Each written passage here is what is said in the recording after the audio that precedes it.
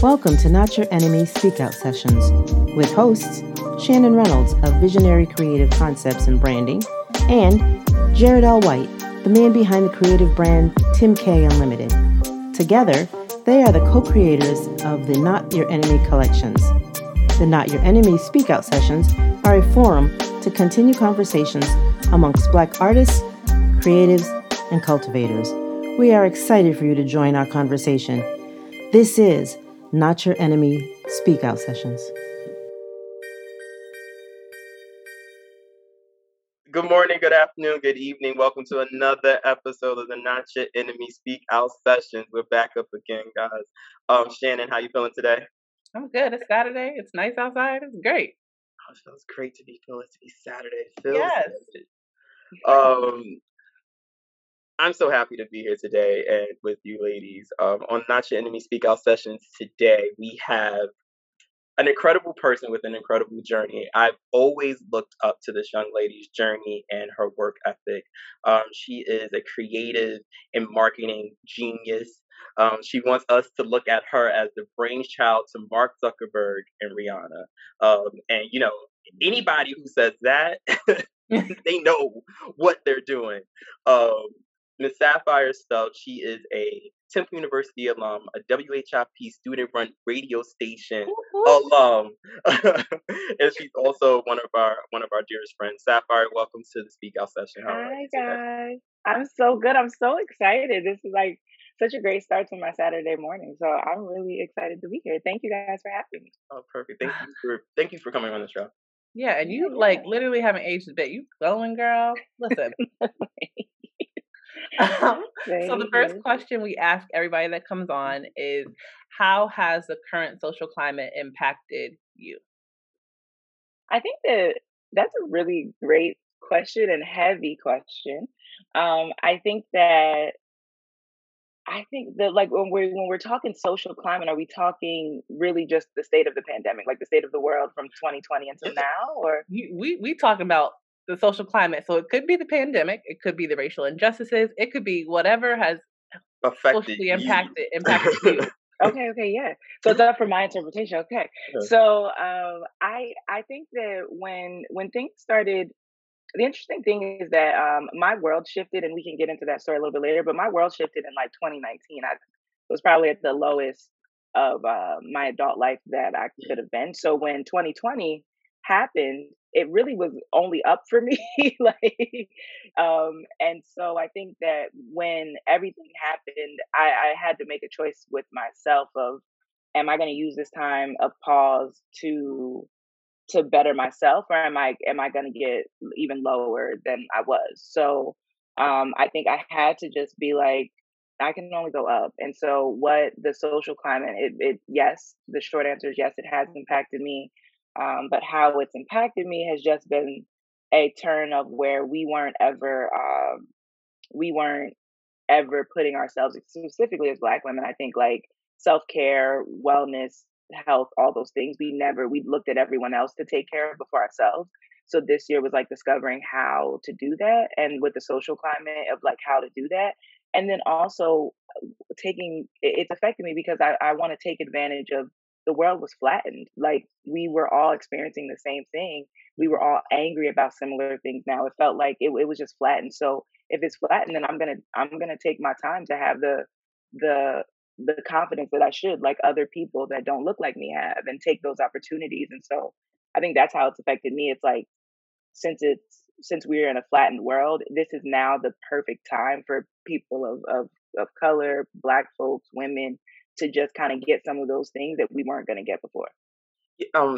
Sapphire, like I told you, I am so proud of you and impressed and inspired by you, because what you did was something that, what you spoke about now, it was something that I watched you do in college countless times. You took advantage of what was happening, and you took advantage to take yourself to the next step. You had such self-awareness and confidence to know that you can take it to the next level, regardless of what the disadvantage was, regardless of what the landscape was, even when the world was not flattened. you were doing what you had to do to get to that next level.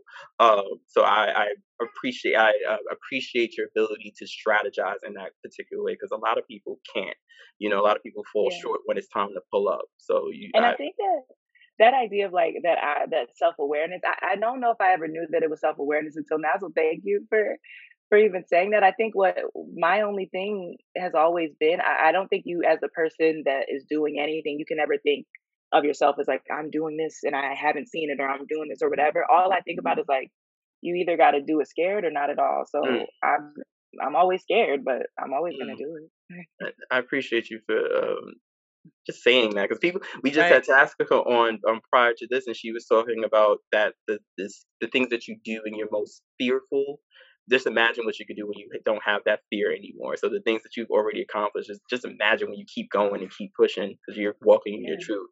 Now, as we mentioned, everyone we all met here at college. I want to talk about how important your college experiences is, and how important is it still to the new batch of kids growing up. Yeah, I think that. So I have immigrant parents. They did not go to college. My mom is from Trinidad. My dad is from the Bahamas. Um, and none of my siblings went to college. My brother went to jail at 18. My sister passed. Well, she was a police officer, but she passed away at 30. So I was the first person to go to college in my family. And I mean, and this is in what 2006. So we're not talking like 90s. Like, you know what I mean? Like, so the first person to go to college. And I think that I'm from York, Pennsylvania. There's, Amish people close to us in Lancaster, and a lot of farmland, no Caribbean folks, basically, and not really many things to see. And I knew originally I wanted to go to an HBCU, and got accepted in the Hampton. Everything was great. And then my mom was like, "Oh, I'm not paying for college. You have to pay for all that." But like just the week before I was about to leave. And so I was like, shit out of luck. Can I say that? I was out of luck, and I didn't know what I was going to do. I stayed home. All my friends were in college, and then luckily Temple gave me like a scholarship because my SAT scores were high, and so but I didn't even have the best GPA. But I guess they needed to lift their thing or something, so I got in on like a little bit of a scholarship. My dad paid a little bit of it, and then I just like kind of tried to pay for the rest or get grants. And I came like a semester late, and so it was a blessing, even though I didn't know at the time, because I think that's why I fell into WHIP. Why? Because I didn't have that initial freshman motley crew, so I had to like do a little bit more digging of finding my place and finding my social settings. And I knew I had came to Temple to have a degree in radio. I had worked at Baltimore's 92Q as like an intern, and then when they introduced me to like some of the Philly radio people, and then I was like, okay, this is just what I'm going to go to school for, because I didn't know any other career. I was just like, I like going to the radio station, but I know I don't want to have something like regular. And so I think college was just so important because I came to Philly. I didn't have any city experience. And if you're gonna come up in anywhere, and we all came of age between like that, you're a kid. From 18 to 25, I feel like you're a kid. So in any place to grow up is Philly. That tenacity, like I always say, Philly just makes you different. Like there's no place like growing up in Philly. I feel like even though like I love New York, I'm here now, but that it's just gritty. Like it's just like you have to figure out, and everything just seems so accessible. And because you're in a city, but the cost of living is cheaper, I feel like but you're on the East Coast. I feel like you get to do some things because you don't need much money to kind of discover what you want to do. So I always say that like Philly made me, and I would not be who I am and have like that, like again, tenacity, because I can't think of another word, but that grind if I had landed anywhere else, HBCU or not, because and then you get like, I think what makes me excited, or what I always look back at, is you get a bit of an HBCU experience, but you also get because if you got 40,000 kids and 10,000 of them are Black, you are at a small HBCU. So I always like felt like I had like the best of both worlds. And then I pledged while I was in school, like later on, and even being in a sorority, I think that like I'm not one to talk about it much, but I do know that alone, like just having to, I don't think there's for kids now in college, I think that there's few times where you put yourself in like a strenuous situation. So I think that actually this year of the struggle they're having is going to give them some. They're going to come out with some really really good ideas. And create things we've never seen. But I do think that like between starting with or like we're not we didn't start it, but like transitioning into like the digital, it just felt like we were building something. And I think I got to feel like I was building something twice in college, and it really has like empowered me to keep those same like notions in mind of like, if you don't have all the pieces, find the pieces. Well, do you and for those who don't know what we're talking about, WHIP's Temple Student Radio Station is where we all got together and really honed these skill sets. I think we are doing the same things now that we were doing then. And had no idea that we were going to continue walking into the state. Now understanding that, you are from immigrant parents, you grew up in Lancaster, that's why that college experience was so important to you. With people, with how the world is set up, you just spoke about digital, and people can get their YouTube universities and just they don't really even need to get these degrees to make this money, to make this kind of money, even if we got these degrees and still not making the money that we thought that we would.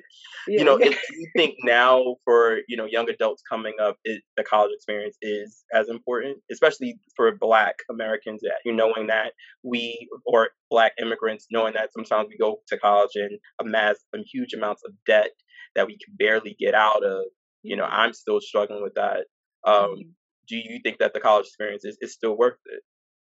I think that I've always been, even when I was in school, because of just my family and stuff, I never actually thought, I don't think like college is so dependent on your career. I think always college and your secondary education is based on the individual.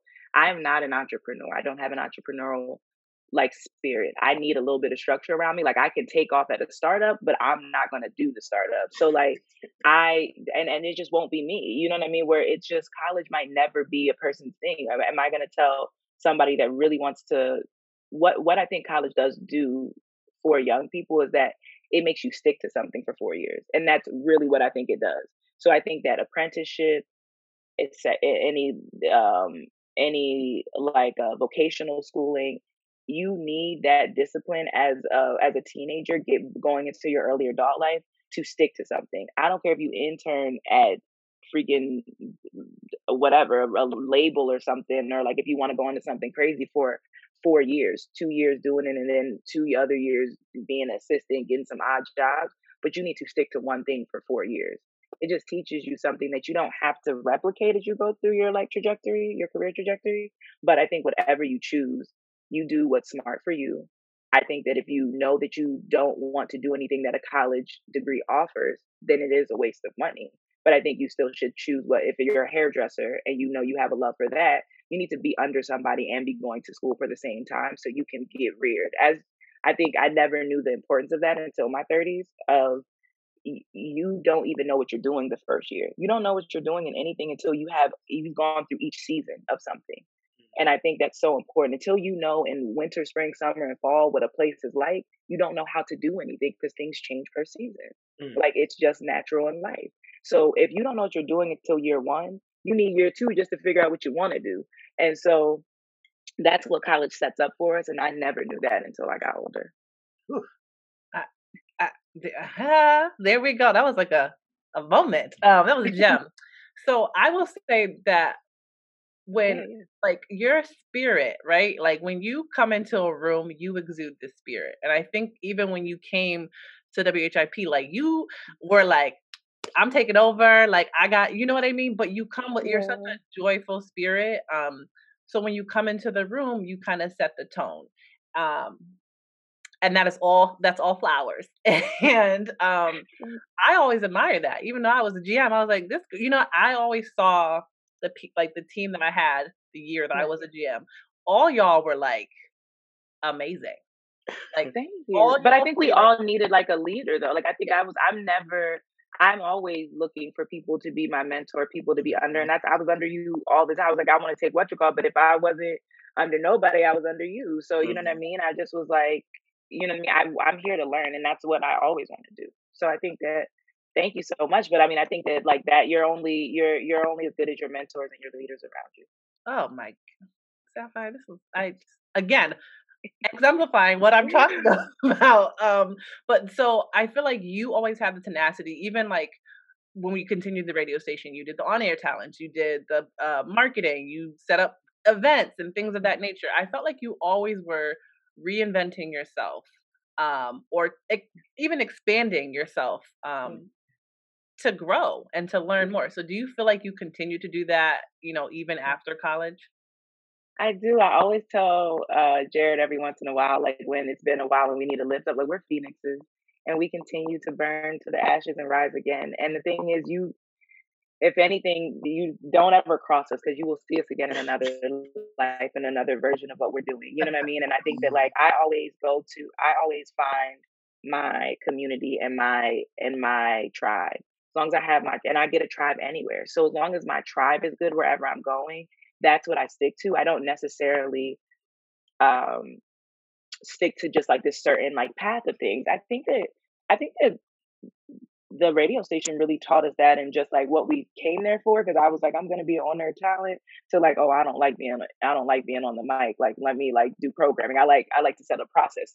Like, and so I think that taught me that was just to be pretty malleable in what I can do. So I think that or I feel that everyone should kind of be that way if they can. I think we're talking about like if the decisions you make when you're that stuck to me, like, or that kind of like is heavy on me, because when I always, especially during this time when we say like what decisions you make when you're fearful, think about what you make when you won't. You should always be fearful a little bit. Why are you doing things that don't scare you? If you didn't done something that don't scare you for more than 4 years, switch it up. You know what I mean? Like you should be doing things that scare you. You should always have a little bit of, because fear is something that they make scary movies for a reason. It's because fear intrigues us. So if you're fearful of it, you're intrigued by it. So go to do those things. Like I'm always like, I know that I'm like, okay, like I say, like do it, but do it scared. It's okay, but I'm always do it. But if I'm a little bit scared, then that means I'm on the right path. Mm. If I'm chilling with it, then it's not speaking to me no more. And so that's how I think I envision, or how I think I keep reinventing myself, because I just go to where the scaries are. Yeah. And you go where your passions are. Talk to me about Yeah. marketing and entertainment. Like, where did that love for those things come from? I know you speak about your radio past, but where did that come from? Because you was always into the music, like you knew what was hot coming out. Yeah. Oh, I love this question, because I think that originally I just was like, I cannot be in York, Pennsylvania. Like I have to get out. I was like, and the only thing I could go, like, what do I know? Oh, radio station. So I went to the internship like my senior year, because they let us, like, when you can kind of go off and do something if you want, like you're in some high schools. So let's go off, and I was at the radio station. I was like, oh, I like this, and like I just kind of had some kind of connection to it that I didn't really know. So I do that. I get an internship at Def Jam and have that during my college years, and I feel really connected to that. Then I kind of get like, not like between laid off yet, but also just like my boss was like, so here's the thing, I'm either going to give you this full-time job, or you need to like go finish your degree, because if I give you this full-time job, you cannot do it and be in school. And I was like in the office like a couple of days, and I was like, and she just had a real talk. I don't think you're going to be able to really do this if you want to finish your degree. And I was like, okay, then I'm just going to finish my degree. They were downsizing some things anyway. And then I left that. Still not really. I knew that like I always loved music. It's just something that speaks to me on like a different level. Like I will dissect music always, and I will go do crazy things. Like I'll play a song all day, just one song, because the cadence calms me. So like, and people are like, I can't listen to a song more than twice back to back. I will run that thing back 50, 60 times, and you know that. So like I think that like so all this time I never knew, like I ended up going into marketing, and I knew that I was a STEM kid, so I like science and math. Marketing is science and math, so it's like the perfect thing. Now at the time when I was in school, I was like doing everything for like music business, that kind of communications lane. And I didn't really know that meant. But when I got into marketing, I was like, oh, these are two things I love. It's like math, and then it's like the psychology of people and how they interact with stuff. So this might be the shit I'm doing for the rest of like for my life. So then I did that at an agency, went back to Temple to work for marketing for them, and really just realized, oh, I like marketing because I was doing it for my school. I got to do so many cool things, and because the woman there who was like our CMO or like head of like marketing really just liked me, and she let me kind of do all the like things I wanted to, all the partnerships. So I did this partnership with BuzzFeed around that time, and it really kind of, we had like a case study. I was like, you can Google my name now. It felt good. And then I had applied to Complex a million times, applied after this, and then of course got the job right away because like it was all because and interviewing at like BuzzFeed at the same time.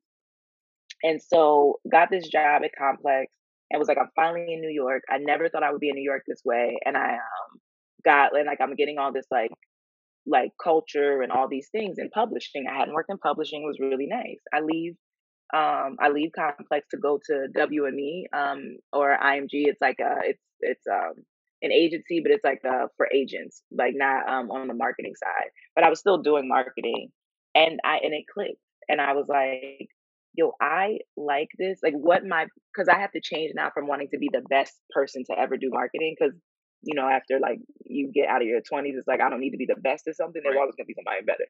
Right. So if I'm not the best, what do I do this for? Because I have to find a passion that aligns with what I'm doing. Like, because then how am I gonna do this for the rest of my life if it's not to get to, once you get over destination syndrome of like I can get here, you have to find what connects to you. So 2-3 years ago it just clicked. I was like, oh, okay, I'm good at marketing, right? I know that's something I'm good at. I want to do this to push Black and Brown voices in an artistic way. So be that music, an expression of art through music, an expression of art through writing, because writing is still art, like artistic, or whether that be creatives in like the publishing world, videographers, creative directors, designers, any artist. But if I can connect it to Black and Brown people, then that is what I'm going to use. I like to be the facilitator of that. And I don't have that artistic like lens for myself. So why don't I use what I do best and help that? So in anything I do and anywhere I go, that is the nucleus of why I choose to do it now. And that's how I came to my like passions and why it's marketing, why it's creative, publishing, all those things. It's because of that STEM, that science and math connection, and then to empower Black and Brown voices. Wow. So listening to you and kind of hearing your journey professionally, how you've kind of just, reached destination after destination. Obviously, me and you're a Black woman. We have been working for some years now. Can you talk about your experiences of being a Black woman in the corporate workspace? Because I'm sure you have plenty. Yeah. So this is a great time to talk about at my at a 2019 at an employer that I was at during that time. I had a really racist boss, and it was a woman. And when I say like racist, there's like things of like that we go through as Black women of like, can I touch your hair, or saying little things like that. But I mean, it started to get in the harassment level. Like she would say weird things every time it was just her and I and our weekly one-on-ones. Other people started to complain about it. She started to kind of like set my position up for me to fail. Yeah. And so I have to sneeze. I got them out.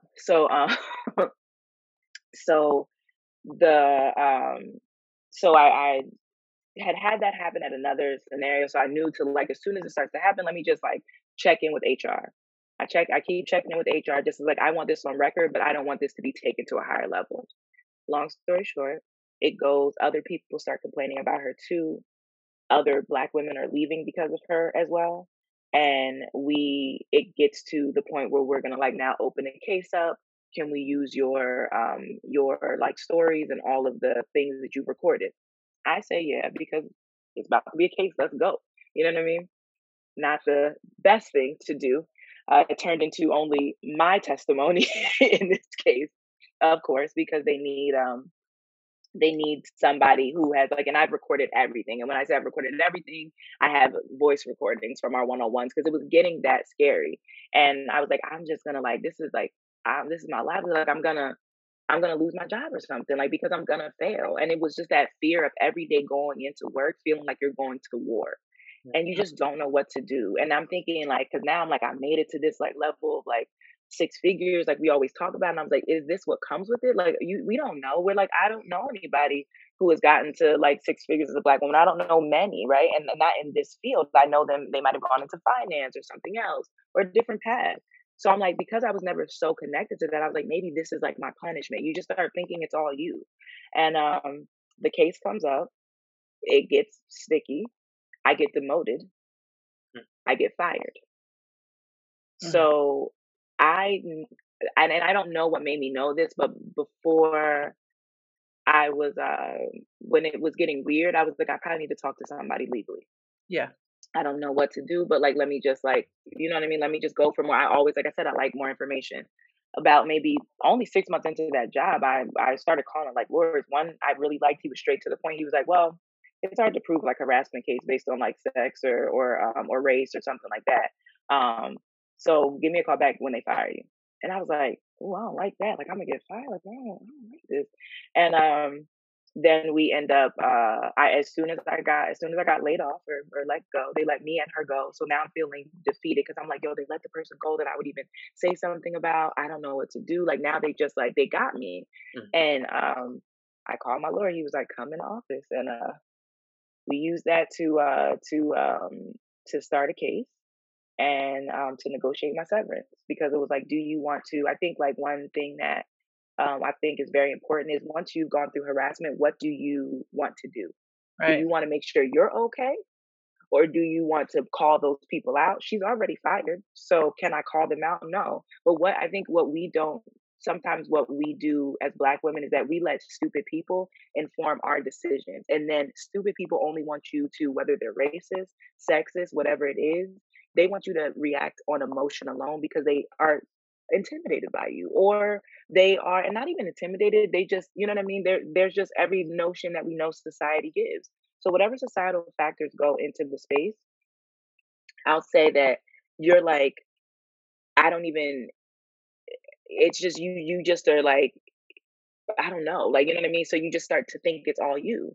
So so I was like, what do I want? And what I wanted was, I want to be okay for a year. You know what I mean? I don't know what's going to happen. Now, this is January of 2020. And if I can use this to negotiate my severance, let's do it. I got a sizable severance. And I'm gonna tell you, I was, and that's why you have lawyers do things for you, and that's why you kind of like I pulled some money because I knew that it was going to be a little bit more expensive for him to handle it and not to just seek legal advice. That I was like, let's do it. Let me go to my tribe. We'll figure this out. If I wouldn't have done that, I wouldn't have been okay for 2020. And what he negotiated was amazing, but that was because I just trusted to know more information. So never get so cocky that you don't ask for more information, you don't seek it. And I think that like, as Black women, we get a little bit like I said, jaded on one, I can't ask anybody else for help. Yes, you can, you're a woman. And I'm sorry, but I didn't make the rules. Society made it a patriarchal system. I didn't. So if I need help from a man, if I need help from someone that has more privilege than me, you cannot because if that was the case, civil rights would have just been only Black folks, and how would that have helped? So I think that like, I always think about like, humble yourself to kind of figure out what you want and to figure out what that needs. And that's a part of growing up. If your pride won't have you asking questions, if your pride will only have you going to other Black people when there are other people that are advocates, people that can help, then you got to start with you. And so, yeah, that is the way to talk about my biggest thing as a Black woman. Yeah. Do you want to know the crazy thing that I'm listening to you? And like, when this comes on YouTube, y'all gonna see my faces, but I'm listening to you, and the amount of consistency or similarities, oh yeah, certain things you said is scary, because you're like, how we in different cities, different states, different businesses, but yet have experienced the same thing. And unlike your situation, when I had to consult legal because there was some shady things going on with positions and severances and things of that nature, I was told, and it was great, like she was great, but it was just like a conversation. I was told, well, you got to have apples to apples. You can't compare apples to oranges. And because my role was very singular, I had nothing to compare it to. And So that's but I think that, I'm so, not to cut you off, but I think that like one thing I think that as Black women that we share and that we should just kind of vocalize and feel fearless with is that here's the thing. One, we're not Black men. I don't know how Black men feel when they go outside. I don't know that feeling of feeling hunted because we're still women. You know what I mean? Like I had a situation happen where I was with some of like Temple people, Gianni, around the corner during the summertime during the protest in New York. And when I tell you that 8 officers jumped out of unmarked cars, ran down on 4 of us with a gun out, like, you know what I mean, like trying to intimidate people. They could care less about me and Zena, could care less about me and the other woman that was there. Only cared about those 2 men and intimidate them. I don't know that experience, and it shocked the hell out of me. But what I do know is that what Black men feel going out, and that similarness that happens everywhere around the country, maybe even around the world, is for Black women how we feel at work. We're already women, and mhm. then we are already Black. And we are starting from a place, if we just think systemically, that we were working prior to white women working. We were slaves, we were maids. Before it was legal for women to work, we were working because we weren't considered human. So if that's the case, we know we've been prepped to work harder than people in a place where we're not getting promoted. That in turn internalizes a cyclical thing of feeling like you have imposter syndrome, feeling like you're not enough, and people overlooking you when you're overqualified.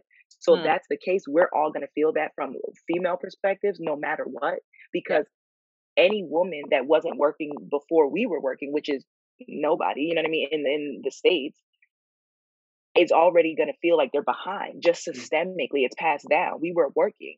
That was imagery that everyone has saw. So, like, that's a shared experience that we all have similar that Black men don't know as much because it's still men on men. They have their own things, but it's Mhm. a little bit different. Something that, like, I think when we like want to respect each other and go forward, Black women, we can't assume that we know what it's like when you're and we getting mad. We're antagonizing officers and stuff. Just calm down a little bit because I don't know what it feels to be emasculated. I don't know what that feels like. But one thing that Black men have to give Black women is that when we're talking about work, it is not you're being sensitive. It is not, I don't know what you're talking about. It right, is the thing that Black women feel across the board. Mm. right. Because it's systemic. That's the point of it. How do we empower young Black women going into the workforce? Like, how do we empower them to? Because the Black woman experience in corporate America, you know, is driving the narrative, is driving the story, it's creating the need for these products out here. Like that falls on once again on the backs of a lot of Black women. So how do we empower young women to continue to go into the workforce and know these skills and these ideas that you Mhm. have? I think for me, I won't always, I think it's okay sometimes to say we don't know the answer, but I think where Right. I like to start is for starters, when I said what did I want, right? When I was like coming into this thing, I want to be okay. The only way that I can be okay and not feel jaded by this experience is if I'm okay. And so I was very okay. The publisher, the job that I got that I have now, I got equity in that company. Like Mm, I own part of a publishing company because I made sure I was so okay that I could afford to negotiate my salary where don't pay me that much if you can pay me equity. Like word mm, to Beyonce. Like, you know what I mean? Like that's what I wanted so I could be okay and then empower other Black women. You can, and that is just this world. We need everybody at every step. So I think one, know your purpose, and we should start empowering younger women to know your purpose and where you fit in the piece. Everybody don't got to be a CEO. Everybody don't got to be an entrepreneur. Know your place, know your ministry is what I used to say when the protests were going on. I'm not a frontline protester, but you know what I did? Everyone I know that was protesting, I made them wellness packs so that when they got home, they could have their tea tree oil, some Epsom salt, some eucalyptus. Everybody could feel good and replenish their souls for before they went out the next day. That's what I did. I know my ministry, and all those people are needed. So empower Black women to know that what you're like find a purpose in where you are, right? I knew that I cannot be this leader for Black women in my way if I didn't have the means that I see white men having. You know what I mean? So I took a job where I don't have to be in an office. Whether we come back or not to offices, I don't have to be. So how can I have more? And then I took a job at a lower company with a higher title, so that I could grow it. Like believe, and I think that idea of believing in yourself too, so that I can like start building my team. We want to always be somewhere. Like I was like, when I got off of that, I need to be at Complex. I need to be at BET. I need to be at yeah, nah, I don't need to I don't have entrepreneurial spirit like I keep saying. I don't need to start my own company. But what are some people, let me look to the people empowering me instead of these names because guess what? If we keep saying black people, black culture is culture, then make the freaking culture where you're going. Like Mm. to stop looking for these names to validate you. And by names, I don't mean everybody start their own stuff. I mean plug into somebody that values you. My boss is a LGBT is a lesbian woman, white woman, and it has been the best boss. Was I jaded by my last boss, who was also a white woman, and said I'm no longer working for white women? I think that is something that I talk to all the women that I'm working with now that I've empowered because my main thing was like once I'm okay, I'm just about to put some black women on. So I identified two to start with. And then from there I was like, this is what we gonna do. And when I tell you I have to talk to them every day about or like not every day, but I'm being dramatic, but maybe like once a month about do not let a racist person stop your check or stop you from your trajectory. You're gonna let stupid people stop you from and I have to keep saying it. Like your pride doesn't do anything for you. Ego doesn't do anything for you. Because as people were getting dragged out of stuff, hosed down, you think they were like, man, I don't look cool being shook up. No. So like if people before had to physically be humiliated and all those things, you can take 1 or 2 days of just being like emotionally humiliated. It's okay. And we learn that as we get older too. So I think that this idea of like always telling black women like, well, if they don't respect you, you can leave. Okay, but does that help you? Like, did that get you further? So let's start to like pause and figure out what you want. And let's kind of go from there. Let's let what you want guide you and what's the best, not stupid people guiding you to make an emotional and quick decision. And just like really having a breath. And I always tell any younger woman that talks to me, let's slow down. What do you want to get done? And where do we want to go with it or whatever. Let's stop. Don't make no decision quick unless you absolutely have to. People have always rushed black people to make decisions quick. So if you have one thing in this world going forward, we have time. Ain't nobody doing nothing. Take your time to make a decision. Quick decisions often aren't the most strategic. Right. And don't be afraid to ask for more money. Worst they can say is no. Here's the thing too. Always ask for more money. Yes, Like they're there's not always more like money so on the so table. yeah. I don't even like to say don't be afraid. Ask for more money. Don't ask around at what another person makes either. Like there's Glassdoor. There's things to look up and do the research yourself. The onus. This is the other thing too. You are responsible for your salary. You are responsible for your job. It is not HR's responsibility to take care of you. I think the one thing that we also have to tell younger black women is that autonomy is chosen. Like if you want autonomy in your job, it starts with you because it's not your manager's job to look out for you. They're a human being too. Let's start to look at everybody like people and not like if you want to have a voice as a black woman, to have a voice like what you call, then own your voice. You should always ask for more money. I don't care if you're asking for $1,000 more a year. Try it out. You will be scared until you try it. Right. So next job, because like, and I don't think that like, and I always say like, if you're at the beginning of your career, you don't have as much bargaining power as where you get to me and you are, Shannon. But at the minimum, you should be asking for, if you don't feel comfortable, they say that this is the cap, ask for more vacation time. Ask for a stipend for something. Like there's things you can barter with. Ask for working from home for a day, but start that bartering process at the beginning of your career so that you know how to ask for more money at the end of at that like towards the middle of your career once you get a little tenure. So I love that you said that. Yeah, because that's what I tell everybody. So speaking about continue to speak about all your work experience, what has been the project that has meant the most to you in your career? I mean, I think the busing one was pretty big because it changed my life. But I think what meant the most, the most to me is like kind of the stuff I'm working on now. Just because I think once I found my purpose, it means more. So I think like with this magazine, um, I really think that that's a good question, and I feel like I'm all over the place with it. But if I had to choose um, one project, actually, if I had to choose one project, I think it would be my last job that meant the most. It was we were doing I was responsible for the marketing behind all the podcasts with different partners, and one of my partners was Mass Appeal. And so Mass Appeal, they're like Nas's like studio, his like creative agency kind of people. And one of the first podcasts we were doing was this podcast on Freaknik.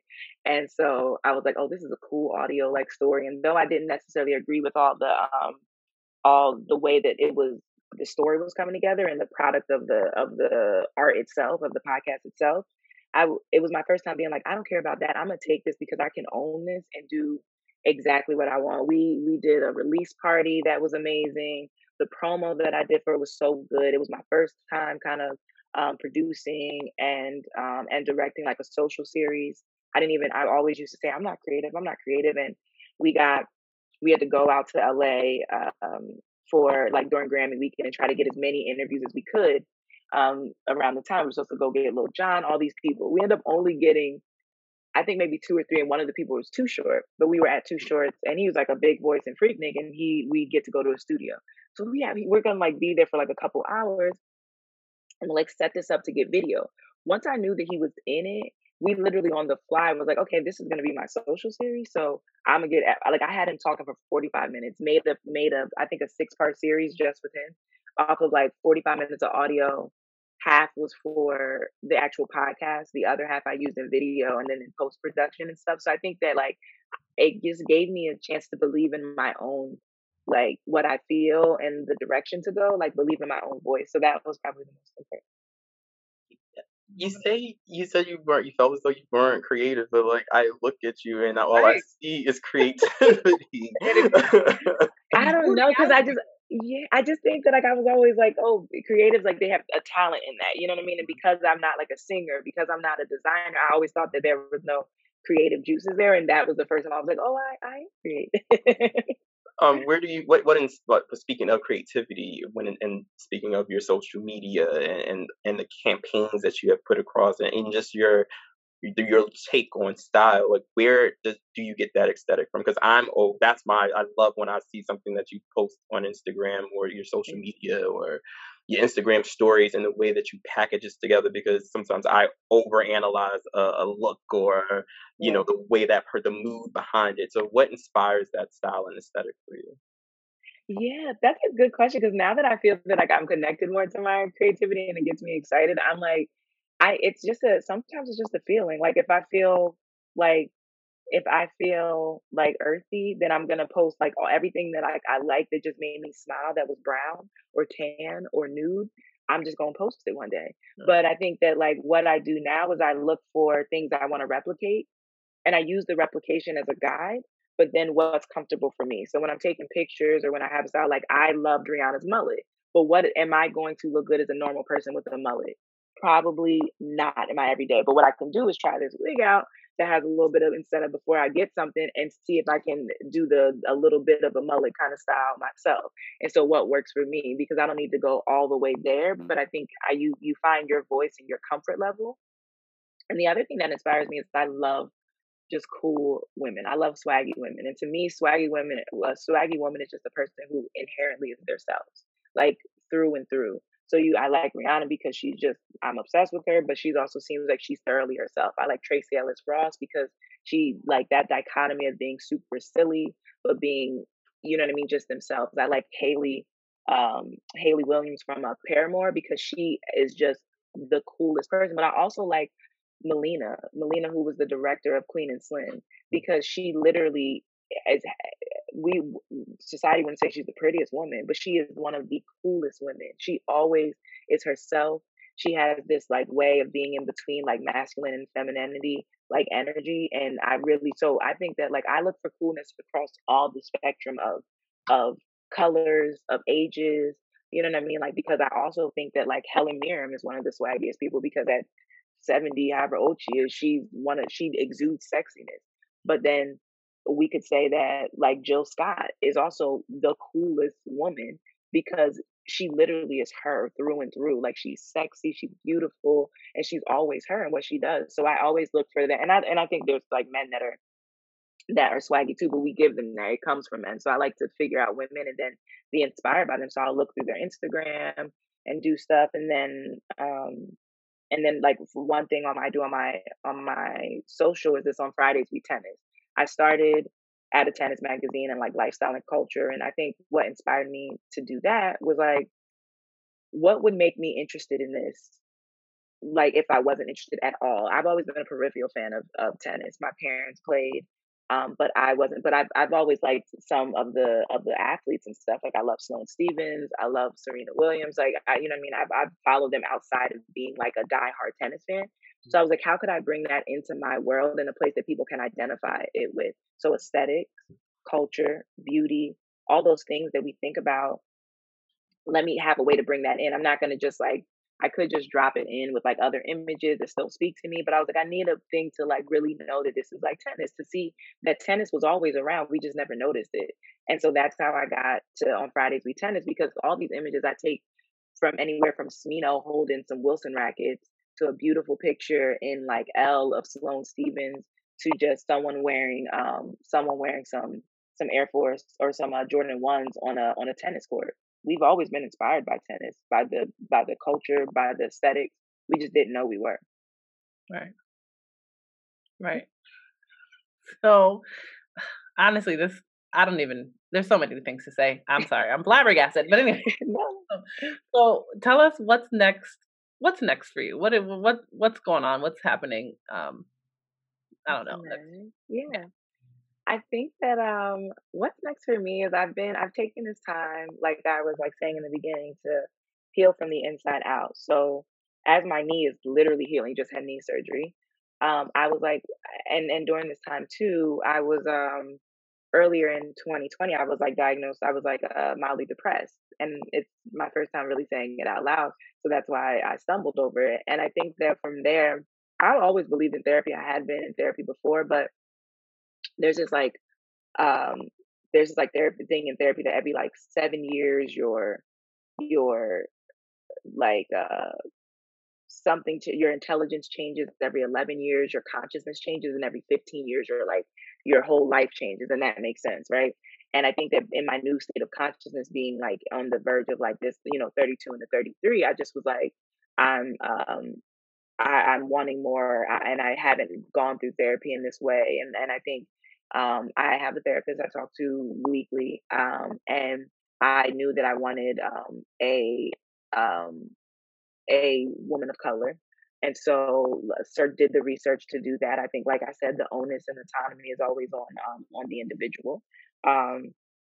And that could even mean that it's on you to ask for help. I'm not saying you have to figure everything out yourself, because as Black women, we feel like we have to do that. But it's on you to ask for help. There's nothing wrong with that. We got to get rid of the stigma around that. And so I think as I heal from the inside out, I've learned things about what I could do better romantically, what I could do better with professionally, what I could do better from a wellness and mental state for me, and what all those things even mean. And so I think for me, I want to, what's next is having a real balance of and trying romantically with relationships and with my job. I have a whole different life now. I don't have to be in an office anywhere. So what does that mean for me, and the things I can learn, the places I can go, and how I interact with the people I'm like attracted to or something. And I think I want to say it this way, because why do we always think what's next is like something professionally? I can't just like what I'm doing and it's scaring me. It can be romantic too, especially for Black women. We put all this time, effort, and work into work, and we don't think that we should put time, effort into a relationship. What? Better preach on this podcast. Yeah, like that's crazy. So what's next for me is really scrimmaging in my romantic life, and balancing that with being sound in my career. Because how can I do those two things? Because you can't work on everything at the same time. And now that I'm coming into my own, I'm the director of marketing for Racket Magazine, but that comes with like, it's a startup, so it comes with like building the brand out and more traveling and traveling that I didn't even know. I have to go to Madrid next month because that's just where they play tennis. Ooh. And so it's really nice. But I mean, I've never been in these places. I'd be like, what country, what city is it in? I don't know. And so, but I'm kind of sounding that I feel comfortable now finally. Like that's what your 30s are for. Like we're finally getting into what we actually wanted to do. So because I'm sounding that, work scares me every day. So that's nice being on calls with these different like entities and clients and stuff. But what I can work on is something romantically at this moment where I don't have to work as hard in my job anymore. You work hard in your 20s so you can get to these like if you're a good director, the job of being a director is to manage your people and make sure they feel empowered. To make you know what I mean that's a core part of that to make sure you're still courting people. You should court the people you hire. You should court your the people above you. So as I'm just getting used to doing that more so than actual execution work and stuff, let me work on my personal. So I wanna like date, I wanna get out and really date and be vulnerable and be emotionally open. So I think that's what that because there's a difference of dating and then being emotionally available. So There is. yeah, so what I've noticed is that I've dated for a long time, but I ain't been vulnerable with people. I'm like until you spill all your beans, I don't say nothing. I'm like, how is that gonna work? So so what's next for me is becoming holistic and balancing my personal, romantic, and professional relationships. We can't wait to see this. Anything that you do, you're going to be so intentional with it Yeah. and have this Thank level you. of intention behind it and purpose. So I'm can't wait to see this next journey that you embark on and how luscious your love life will continue to grow. Because it sounds like it's going to be amazing. Yeah. 'Cause Thank you. you knock And I everything think out that the like, park. yeah, thanks. And also like we don't ever talk about it. I just wanted to say that because like it's okay to be like you working on your relationship. Yeah. Like what? Because Yeah. there's this stigma about talking about working on a relationship because it's outside. It's so personal, but then why are you wasting your Yeah. time thinking about a man? Why are you wasting your time thinking about this woman? Get Yeah. to this bread. Like we have this because I know I'm the last person to talk about how much I love money and get to Hmm. the get to that Yeah. point. But understanding your love life, understanding that one thing that you touched upon about breaking down barriers has been so important to me and as a man. So I can only imagine how important and hard it can be from a woman's perspective to allow yourself to let those walls down and allow someone to come in and Yeah. love you the way that Yeah. you need to be loved. Yeah, and love them too. I think that like the other thing Yeah. too is like Shannon and you we all relate to this. Like as what we always see is that when you get to a certain level as a black woman specifically, now there's no time for like they're so high up that everyone's intimidated by them. They can't find a man, blah blah blah blah. Right. One, we got to stop saying that people are intimidated by black women. Like that was something me and my therapist was talking about. But people be like me, my therapist, like Right. the memes. Right. But like let's stop putting the point of dissension on the woman. I'm not intimidating. That person is either insecure, they're emotionally unavailable, they Woo. are not like, but it's not on the woman. Like people Yes. could be intimidated. That doesn't mean I'm intimidating. Like we can be soft, we can be like all those things. So I think that one thing I want to make sure that I do is like I start to get more visible in my job and have this like these titles where I have to talk on like boards. It's like think about you just as much. A companionship is just as much of this life as a dollar is. Right. Yeah. I just want to say this whole I don't want to call it an interview, a podcast episode. Like I'm just looking at you, and me going to therapy and doing pretty much equivalent to what you're doing. It's so beautiful to see the glow of Black women, Yeah. and you're glowing. Like, and you can see the internal. You know what I mean? I said that before, but it's like you can just see the internal work that you're doing, and it's exuding out, whether you know it or not. You definitely, your spirit is just taking all over this episode, and I love it. So, Yay, thank you. It was so nice. Sapphire, where can people find you? I mean, you can find me. I do have a website, sapphirestubs.com. SAPPHIRE stubs STUBBS.com. It's just like a landing page. It has my reel on there and a contact. But you also can just like contact me through LinkedIn. It's open. You'll see my face. And it's Sapphire Stubbs on LinkedIn. You can find me there, or even my work email too. If there's anything like if you're a writer, a creator, Sapphire, my my middle name, SAPPHIRE at racketmag.com. Racket spelled RACQUET, mag.com. Thank you. Thank you. Well, we appreciate you so much for coming on the show. We love and respect you, and we can't wait to see what you have next for us.